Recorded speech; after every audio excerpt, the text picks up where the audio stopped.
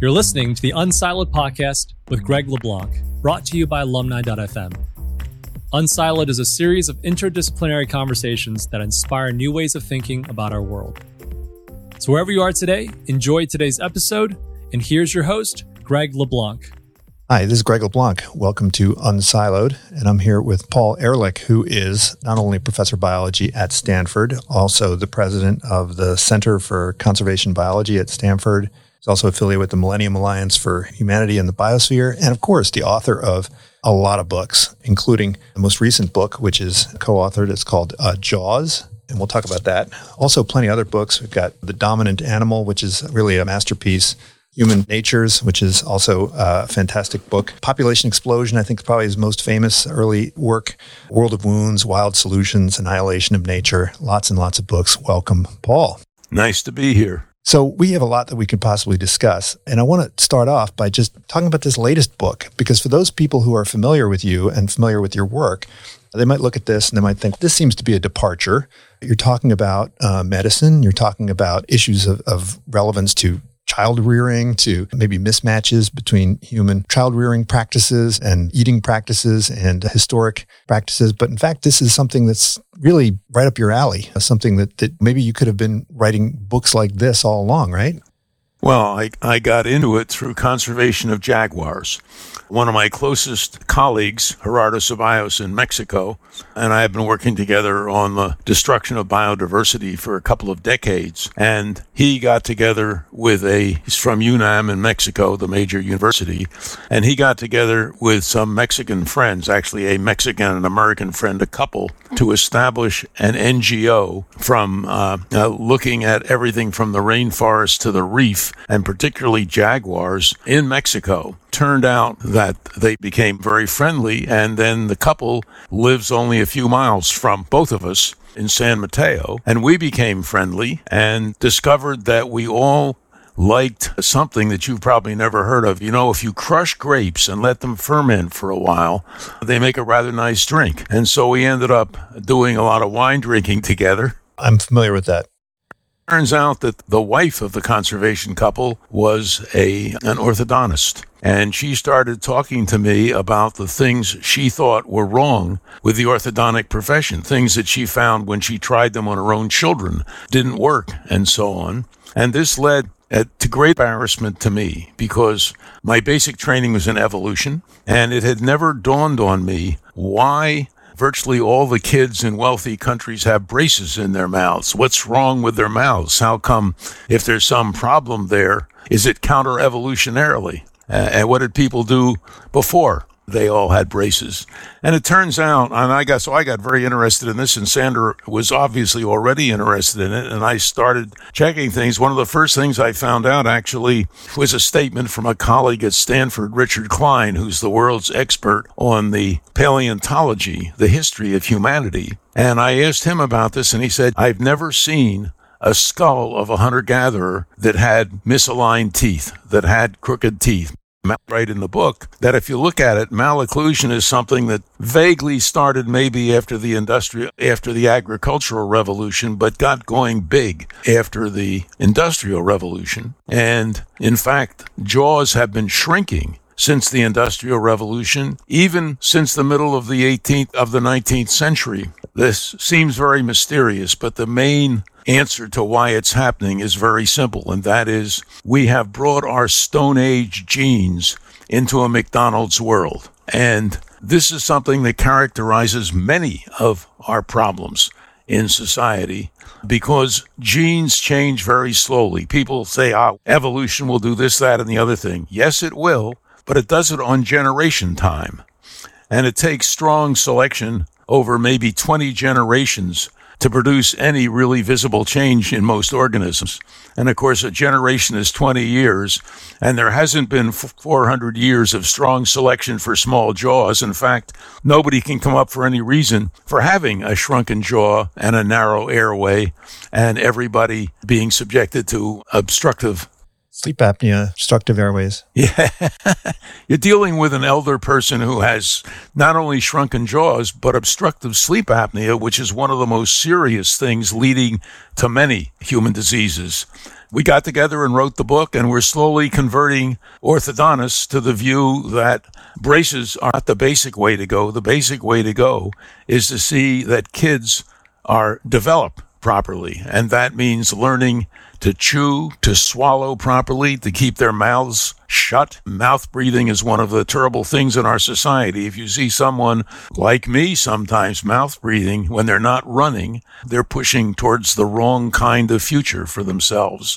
And it's proven rather an interesting battle, not unlike some I've fought in other areas in trying to convince people who make a lot of money by putting metal in kids' mouths to temporarily move their teeth around. If you've ever had a kid with braces, if you take the retainer out, they just march back to where they were before. It's a temporary cure. I know firsthand. Yeah, and we see this sort of thing in many different areas of great concern. We're beginning, for example, to get a lot of people being very nearsighted because so many people are just looking at computer screens like I sometimes do, curiously enough, and don't look out. And it looks like it's not clear whether the buildup in myopia and nearsightedness is due to not looking at distant views enough or to different light regimes, because your eyes evolved to operate in light and then in dark and not operate much in dark. We're not sure what the cause is, but we certainly know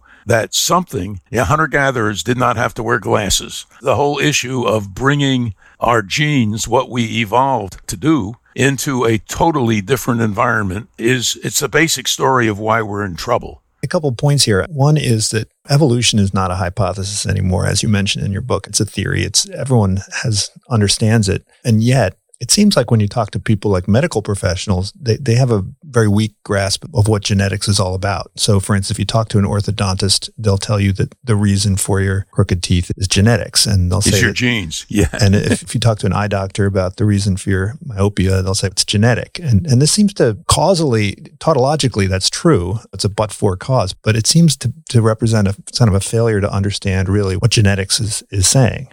All right, I'll rave a little bit on that then. First of all, you often hear it said that if your kid has crooked teeth, that's genetic. Or if you have short-sightedness, that's genetic. And actually, the phrase "not that's genetic" is totally meaningless in biology. There is no such thing as just genetic. Every characteristic you have has been worked on both by the DNA that's encoded in your cells, sometimes changed, and by the environment. And even the things that seem most controlled by the genes have big environmental components to them. And the thing to keep remembering when we talk about evolution is the time scale. I have made fruit flies resistant to DDT in 8 or 9 generations by killing off 95% of each population each time with DDT.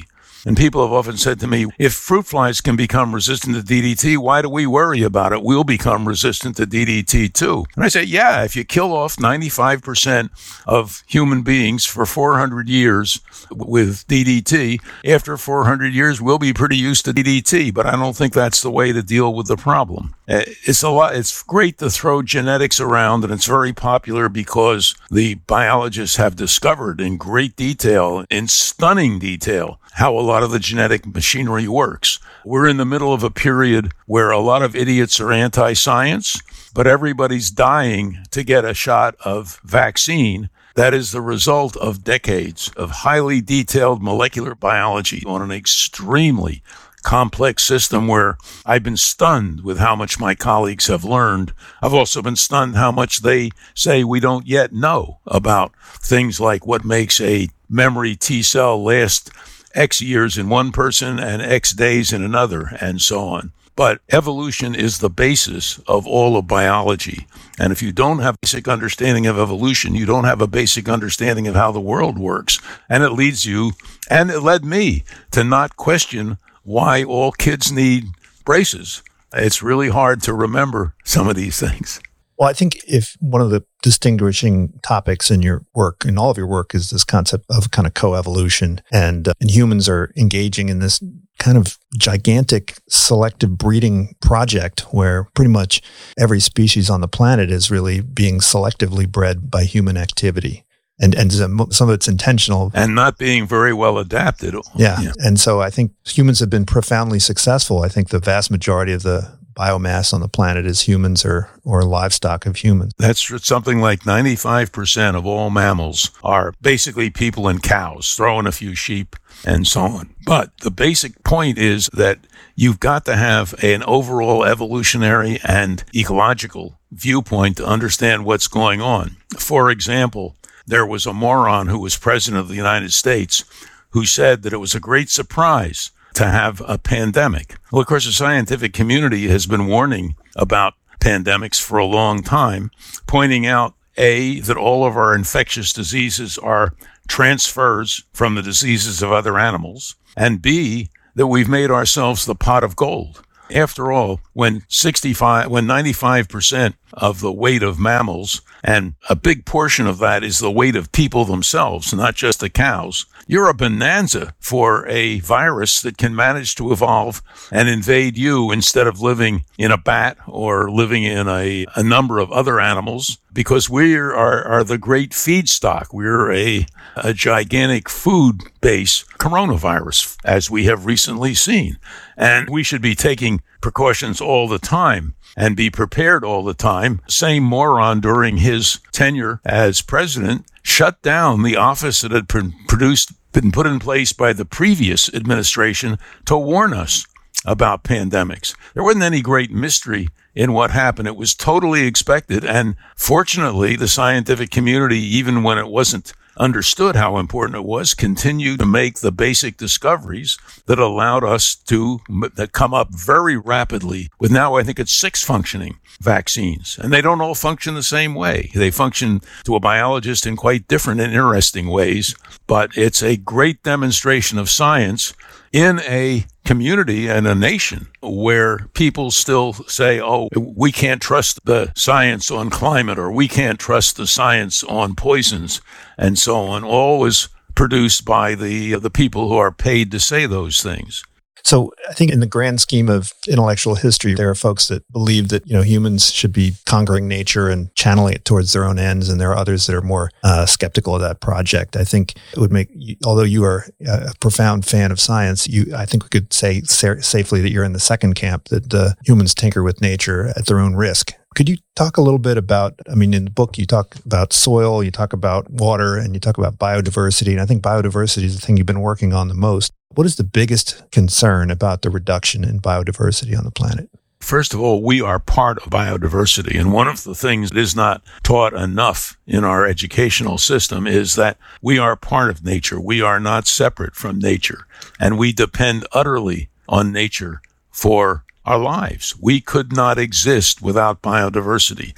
For example, the relatively stable climate we have is very highly dependent on diversity, in particular in things like how many trees we have around and where they are. They help control the entire climate system. Much of the water that we drink is assembled and purified for us by biodiversity. In the U.S., honeybees alone are said to contribute about $18 billion to the annual economy through their pollinating services, because if you don't eat the things that are pollinated by insects, your diet goes way down in quality, and the quality and variety of your diet is enormously important to your health. So everywhere we turn, we're dependent on services we get from natural ecosystems. And ecosystem's a $10 word just for plants, animals, and microbes that live together in some physical environment. You can say you have a ecosystem in your mouth, or you can say you have an ecosystem for the United States. But what it is doing is trying to draw together the many interacting factors that most people are not aware of. So it's a very complex, interconnected system. And whenever you hear anybody saying the answer is to do this, that, or the other, that ain't the answer. Now, look, the superpower of humans, as you've pointed out, is culture, and we have the ability to be aware of the impact that we're having. Are you any more optimistic today than in any time in the past about people's increasing awareness of the impact that they're having on the world? Yes and no. I was getting more optimistic up to the Reagan administration. Since then, on many issues, we've gone backwards. And of course, I have not a single colleague who was not terribly worried about the state of the whole system 5 years ago. And during the next 5 years, during the Trump administration, became much, much more worried as that administration did everything it possibly could do to kill off our descendants and us if they could do it. Only thing that makes me optimistic now is some of the young people who are really getting upset about what's going on in the world and starting to try and change things. I wish we had, let's say, another 100 Ocasio-Cortez. Once again, I can't say her name quite entirely. It's Ocasio-Cortez-Martinez, is it not? Anyway, bright young people who are willing to say what they think is right. I may not always agree with them, but they're all concerned about the state of the world. And when you get most politicians, they're concerned about the state of their finances so they can run again and get reelected, and in many cases continue to do incredibly stupid things. You've been critical of ecologists for sometimes not taking a position and advocating interventions and policies and just trying to understand the world but not change it. And I think you analogized this to doctors who refuse to offer up medical advice to their patients. To what extent is a scientist responsible for intervening and advocating policy? Or is it sufficient for scientists to provide important tools of understanding and then allow others to make the policy advice? I have a heterodox view on this that is becoming orthodox. And that is, when I was trained, I was basically told by my major professor that I had not finished my research until I had taken my results, analyzed them properly, and published them in a peer-reviewed journal so that other scientists would know about it. And a whole bunch of us for the last few decades have been trying to change that too, and then explain to the general public what your results mean and what you think they mean. And in fact, some of us semi-formally put together an ethical code for scientists like me who try and talk to the public, who are becoming more and more common. We actually had a training program for mid-range scientists to explain to them how to answer a TV interview or so on. The ambush interview, the 15 seconds that you get to speak to a camera when I'm out of a hearing or something. And the rule was, and for me at least, and many of my colleagues still is, you are, first of all, required to explain what the consensus scientific view is. Then, if you differ with that consensus, you should explain why you differ, how you differ, what the differences might mean. When you've done that, you're back to being a well-formed, common citizens are not restricted from being able to speak. The freedom of speech extends to scientists too, and I think it's then the ethical responsibility of the scientist to say what they think ought to be done about it. If you spend 40 years studying climate disruption, which I haven't, but I've been with people who have, and understand it very thoroughly, why shouldn't you tell the general public what your opinion is of what ought to be done about it, as opposed to a famous senator from Oklahoma who said humanity can't change the climate, only God can change the climate. You got to make your choice. So in this, during the coronavirus crisis, I think a lot of people were saying you got to follow the science and do what science tells you to do. But science doesn't really tell you what to do. It tells you what will happen if you do X, Y, Z. It's figure out what we should do. We need to borrow from other domains of our human existence. You know, if scientists could tell you what to do, I wouldn't want them to. I want scientists to explain what they've learned, tell it to people, and give their opinion. Then you got to judge everybody. First of all, most of the big issues in science are totally understandable to a middle school child. So that I have full faith in people's ability to understand things. What worries me is so many of them won't work and fight to get the knowledge. There's a crazy idea in our society that education is something you pour into people between the ages of 4 and 20, roughly, and then stop. I don't have a single successful colleague who isn't learning all the time and probably spending more time learning, reading the literature, doing experiments, and so on, than anything else. It's a big, complex world. And if you want to have opinions and you want to function as a citizen, you have to do a lot more than vote. You have to spend a lot of time educating yourself and learning to sort out the difference between the people who are lying to you regularly.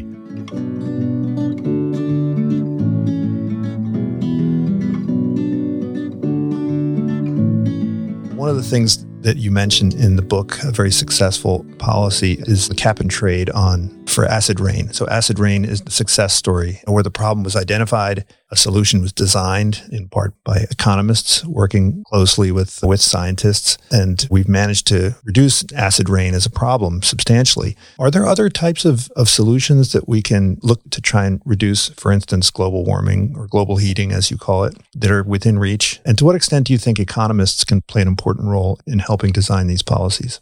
I have a mixed view on this because I've worked with economists more intensively than with any other group over the last 30 years at the Bayer Institute for Ecological Economics, for example, and at Stanford. One of my good friends is Kenneth Arrow, who was a Nobel laureate in economics, and we published together and so on. And there are all kinds of interesting insights in economics that in a world that is totally financialized, essentially, are ways of getting good things done without any question at all. So on one hand, it's extremely important to have very knowledgeable economists and to listen to what they say and what their plans are, because very often they can come up with win-win solutions.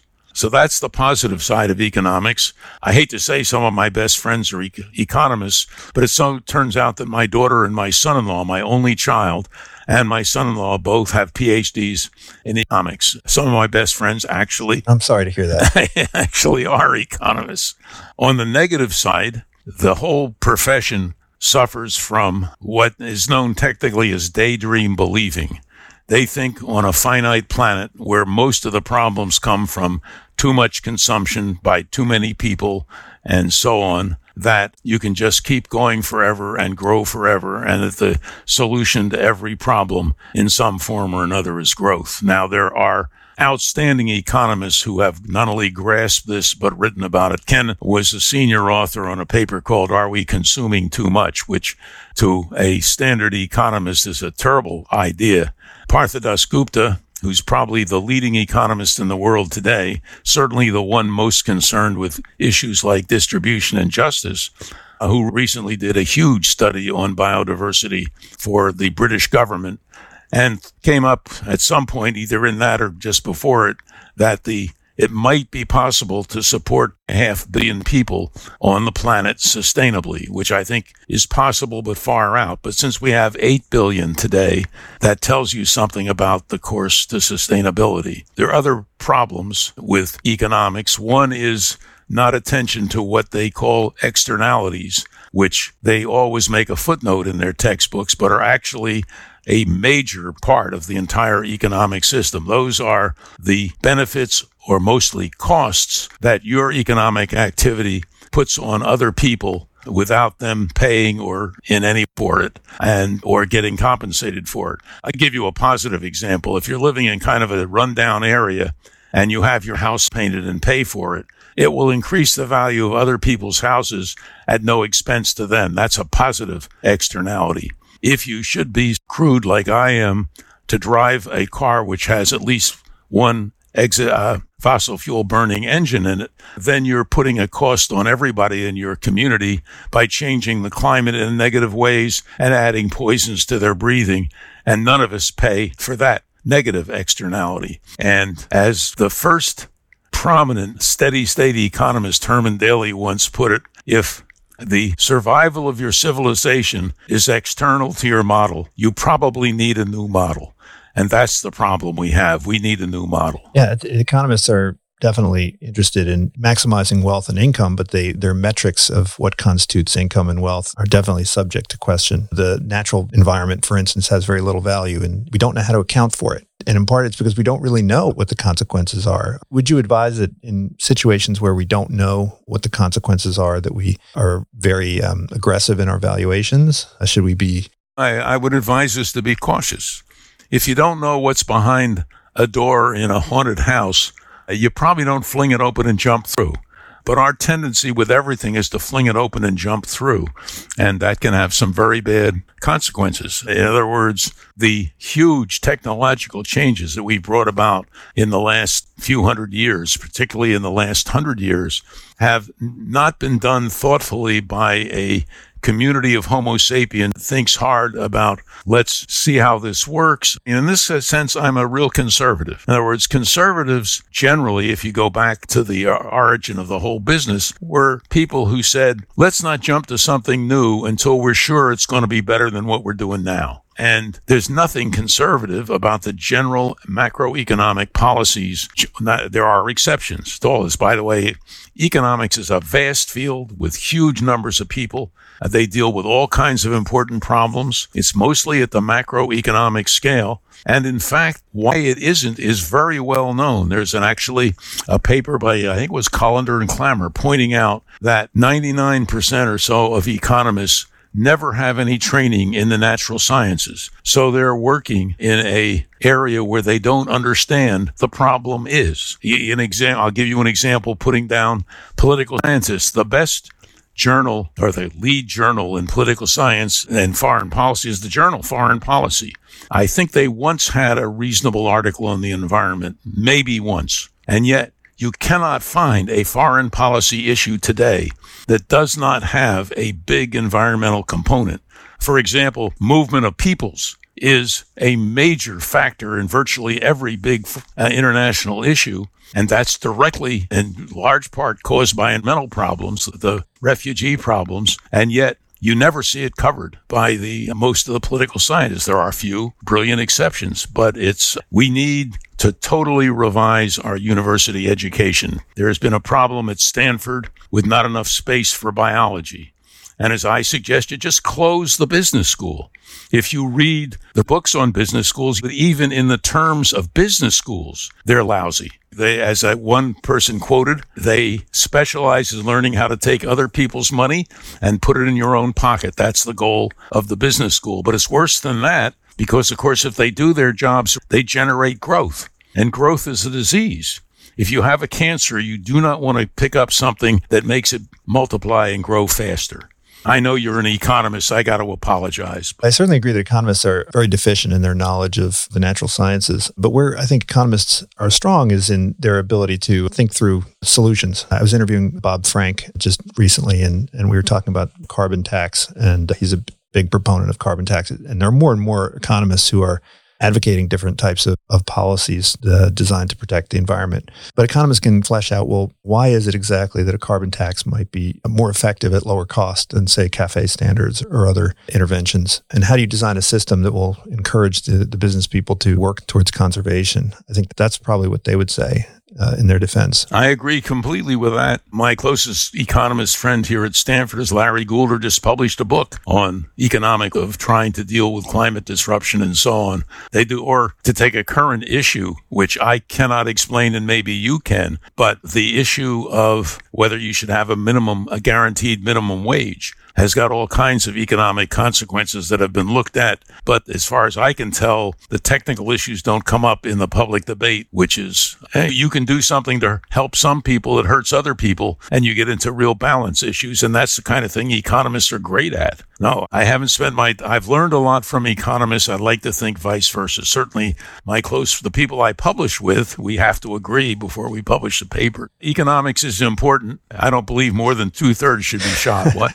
You set up a framework in one of your books that talks about if you're trying to look at environmental impact, one element is the sheer population of humanity on the planet. But then there are other factors, like that it's a function of what the impact of any individual human is. In general, the wealthier the society, the bigger the impact on a per capita basis. Do you think that that's necessarily a monotonic relationship, or is there a possibility that beyond a certain wealth level, it's possible for the environmental impact to start to go down? You're starting to see that, for instance, birth rate goes down after a certain wealth level, and perhaps the impact on the environment could go down with greater wealth as people can start to afford different.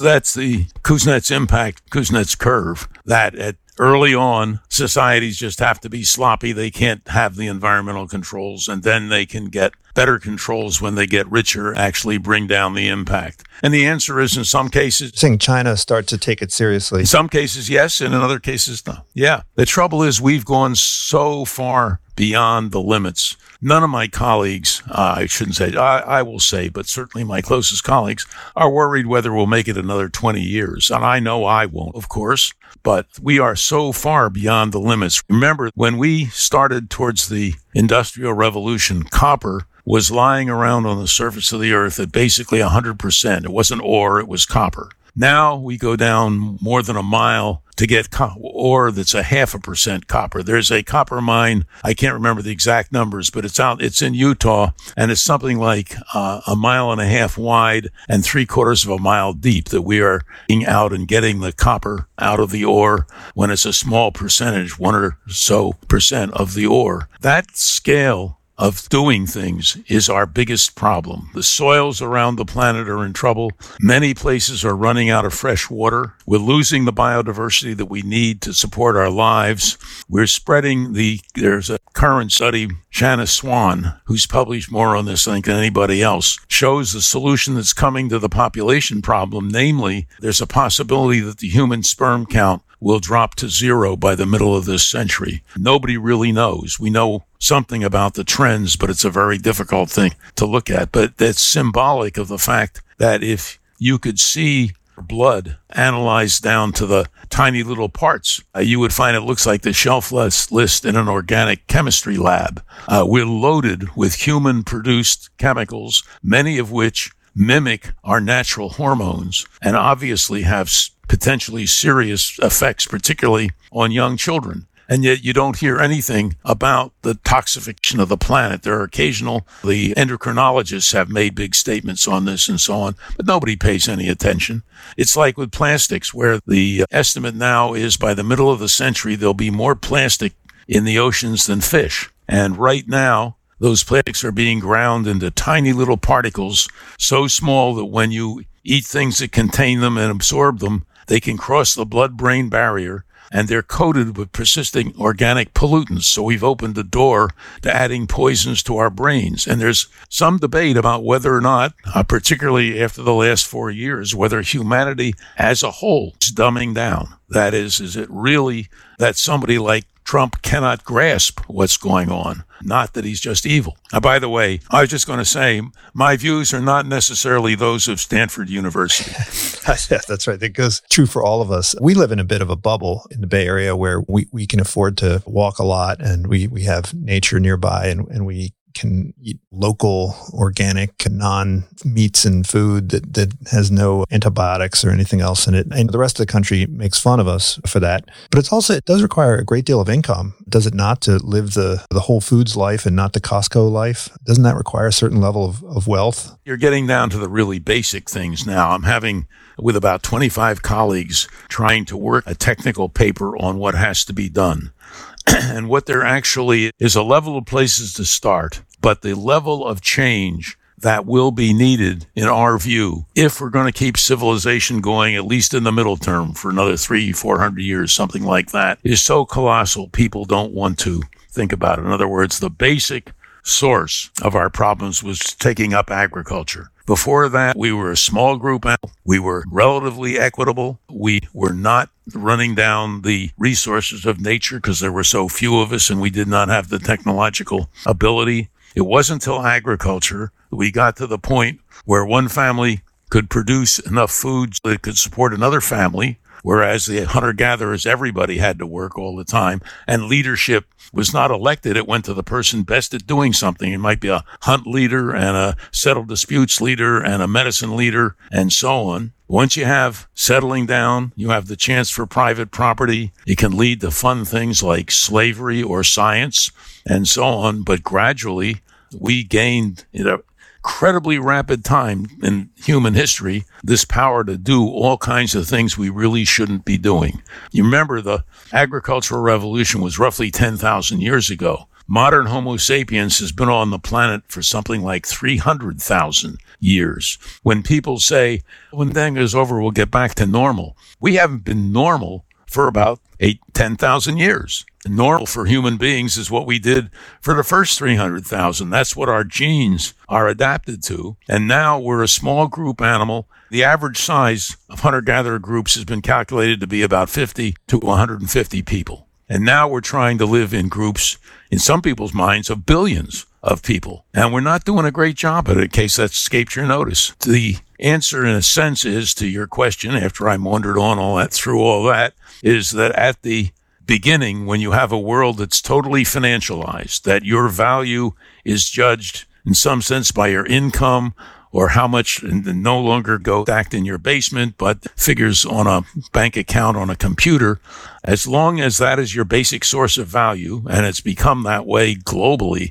By the way, it's only a recent few hundred years, basically, that we've switched to a financial standard of value. And then when you have a financial standard value, things like making people pay for the negative externalities they're creating is an effective tool. If we look at the issue of how well off people are, what their well-being and happiness is, the picture changes very dramatically. Since, I can't remember the exact numbers, but there's something economists have done very well, is do a lot of surveys on happiness. And the basic answer seems to be, once you've got the base, shelter over your head, a decent diet, and a girlfriend, that getting tripling or quadrupling or tentupling your income doesn't make that much difference to your happiness. And in many circumstances, the problems become more intense. I mean, somebody said, boy, I wish I could have a house like Bill Gates. And all I think about when I hear that is all the people I'd have to hire and worry about them doing their jobs and then hiring other people to worry about those people and so on. I'd much rather have my own cave.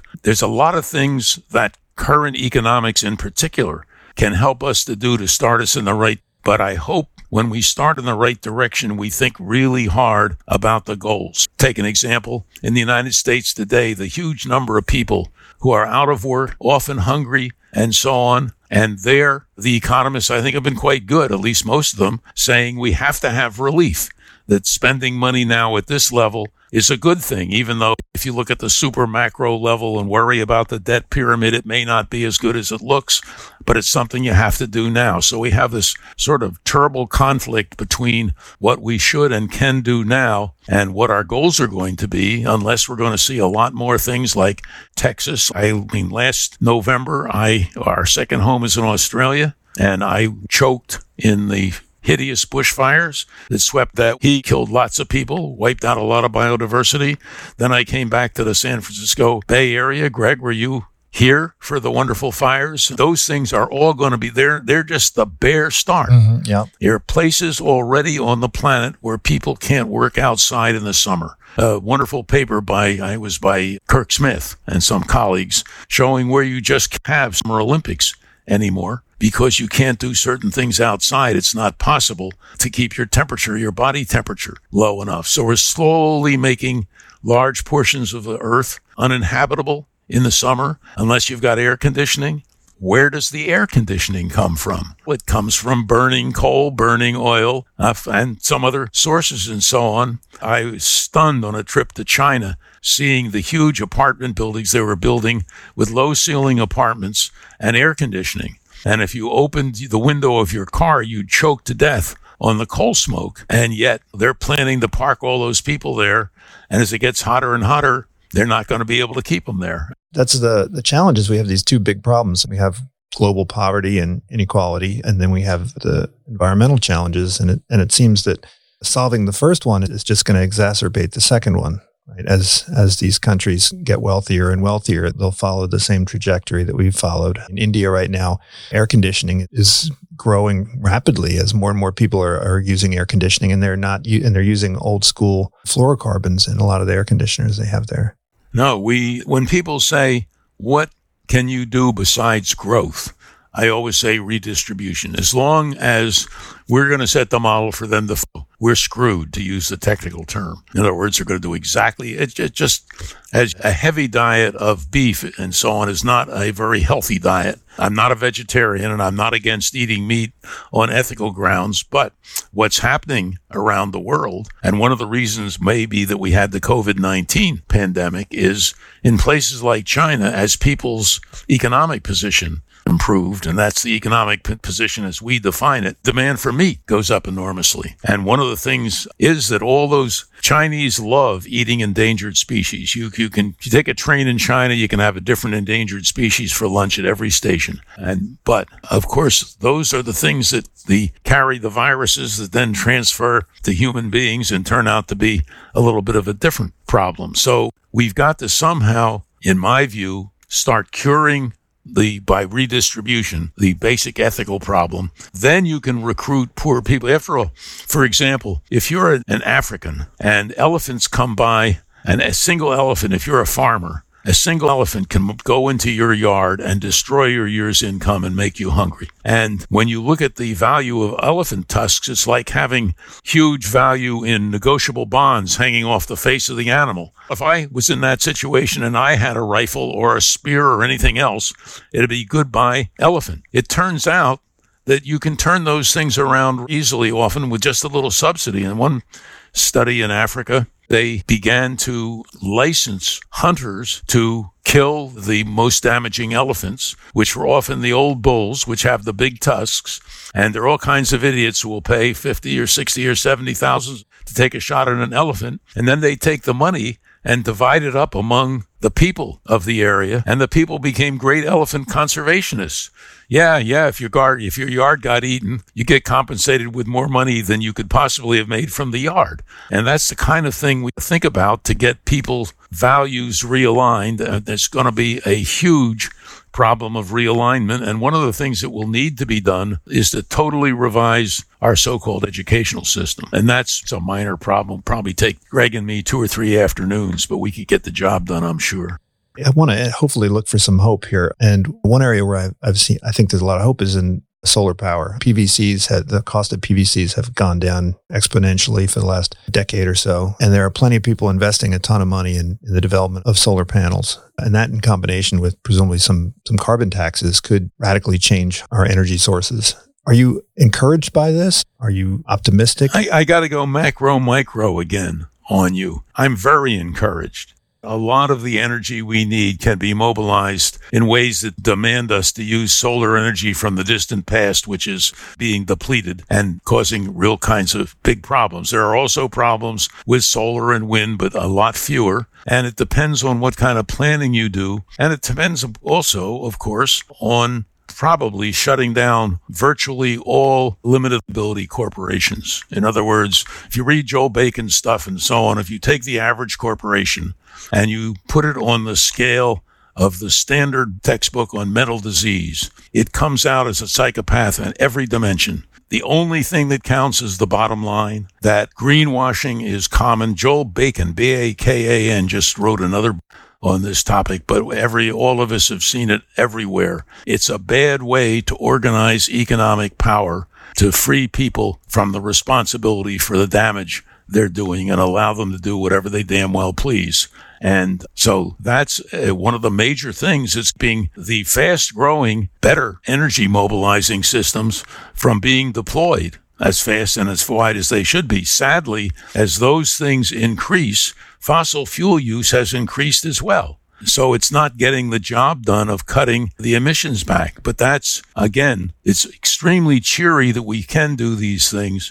It's extremely depressing we're not doing them. To attack ecologists for a change, the whole basis of the mob, the Millennium Alliance for Humanity and the Biosphere, what came at the turn of the century when thousands of scientists got together and wrote a Millennium Ecosystem Assessment, which basically said the world's going down the drain, here are the systems that are going first, and so on. Stuff that all of us already knew, and suggested that what we needed was a Millennium Assessment of human behavior, because the basic situation in the world today is the scientific community knows pretty much what's going on and has very good ideas on what should be done and has no clue as to why nobody's doing it. And that's why you need the social scientists focusing on important issues, including the economists. It's no mystery that we should be moving away from fossil fuels as rapidly as we possibly can, but we're not. And so it's a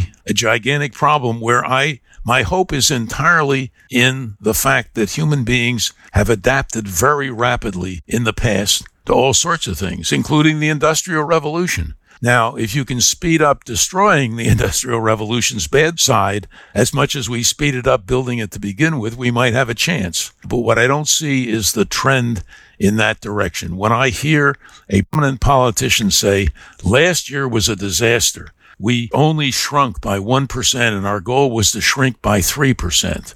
When you understand that the human enterprise is too large, and that in my view, and I think a lot of other people, the standards of what make you happy are too much focused on renewable junk.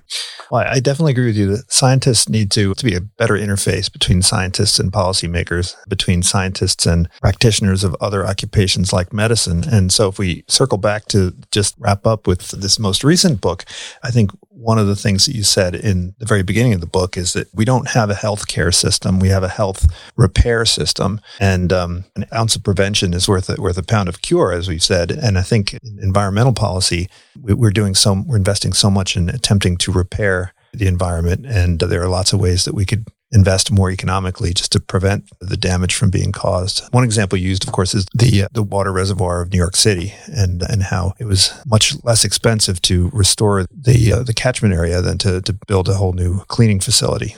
Now, we're a very clever species, and I fully believe that we have the capacity to solve the most horrendous problems that humanity has ever faced. The existential problems that we've been discussing, we can solve. I actually brought a bunch of social scientists, social psychologists to an Ecological Society of America meeting to talk about marketing to the ecologists, because social scientists know a lot about how to get people to go in different directions. And I guess I'd have to say that my biggest hope is in getting the marketers out there and marketing us towards a secure future. Hopefully we'll meet down on campus sometime when things settle down. So I appreciate you.